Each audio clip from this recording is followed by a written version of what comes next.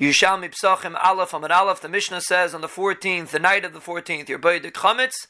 Any place where you don't bring chametz in doesn't need bedika. The Mishnah says you have to be baidik 2 rows in the martif. Beishamai says it's 2 rows that are panei kala martif. I think Mark explains what that means. And Beisil says 2 rows that are outside and are the upper rows. That's your mechayiv to be baidik.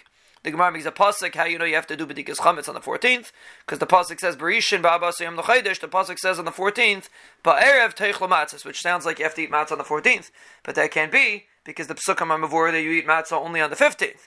So obviously it's not coming to say that you have to eat matzah. Rather, it's coming to say that you're beidik chametz on the 14th, which means the night of the 14th. The Gemara explains why you use an air, because an air is good to be beidik in the holes and the crevices. The reason why you do it at night is because bedika of an air only works at night. Rav Mana brings a different pasuk because the pasuk says Ushmartem Asiyem Hazeh, that the 14th should be mishumer from chametz. So therefore you have to start at night that the entire 14th should be mishumer from chametz. The Gemara asks, why don't you do it on the 13th? So then right when you come into the 14th you're already mishumer from chametz. And according to Abiyasa that says you have to do it at night, why don't you do it at the night of the 13th? The Gemara answers because there's a din that only the 14th should be mishumer. And if you can do it from the 13th, and even the 13th is mishumer, so obviously you start on the 14th. The Gemara asks, are you allowed to use a torch? And the Gemara explains the question, because since the reason to use a candle is in order to check in the corners and the crevices, in a torch maybe you can't, and therefore the Gemara is mesupik if you can use a torch. The Gemara brings 2 psukim that you do a bedika la'ar an air, and then the Gemara makes a raya that a bedika by day, b'diavad, is also considered a bedika, because Rabbi Yehuda holds you do a bedika by night and a bedika by day, and at the time of the beer. So you see, according to Rabbi Yehuda, you need a bedika by day is considered a bedika. And even the Chacham disagree with Rabbi Yehuda. They say clearly that if a person didn't do a bedika by night, he should do a bedika by day. So you see that there's a concept b'diavad of doing a bedika by day. And the Gemara asks, do you need an ar haner by day? And the Gemara proves because the Brisa says you're not allowed to do a bedika la'ar hachama.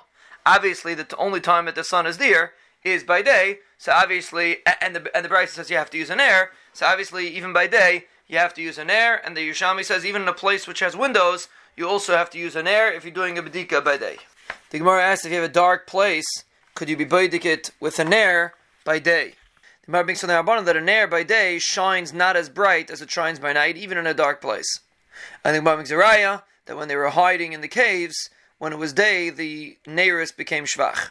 And the Gemara brings that Noach, when he went into the teva, he used to bring pearls that when they were shining not brightly, he knew that it was day, and when they were shining brightly, he knew it was night, because there are some animals that eat by day and some animals that eat by night. And even though he had a window, so you should have been able to tell from the window, but you weren't able to tell from the window because during the Mabel there was no day and night that you could see. But still, regarding day and night, when it came to animals, he had to know when it was day and when it was night, and that's why he needed the pearls to be able to tell. Rabbi Yirmi asked that the batek and Nisis and batek midrashis need bedika. The Gemara explains that you bring chametz in there. So rather, the question is, since there's a lot of light, maybe you don't have to be beidik it by night. Maybe you could just be beidik it by day. Rabbi Yossi asked the chatzeres in Yerushalayim, where you eat chalis teider and kikei nazir, did they need bedika? And even though they used to be beidik it to make sure there's no noiser there, the Gemara says that we see that a nida has to do chafifa. But a kehenes that's taival for truma doesn't have to do a chafifa because she's taival every day. But if she's a nida and a kehenes, she does. So you see the reason is, even though she's a kehenes, the reason why she has to be do chafifa is because we don't want to differentiate between different nidas.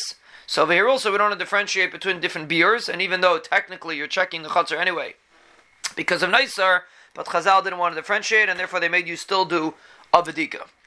The Gemara says maybe it's not a raya, maybe the reason why a nida has to do a chafifa if she's a kehenes is because she wasn't teivel for 7 days.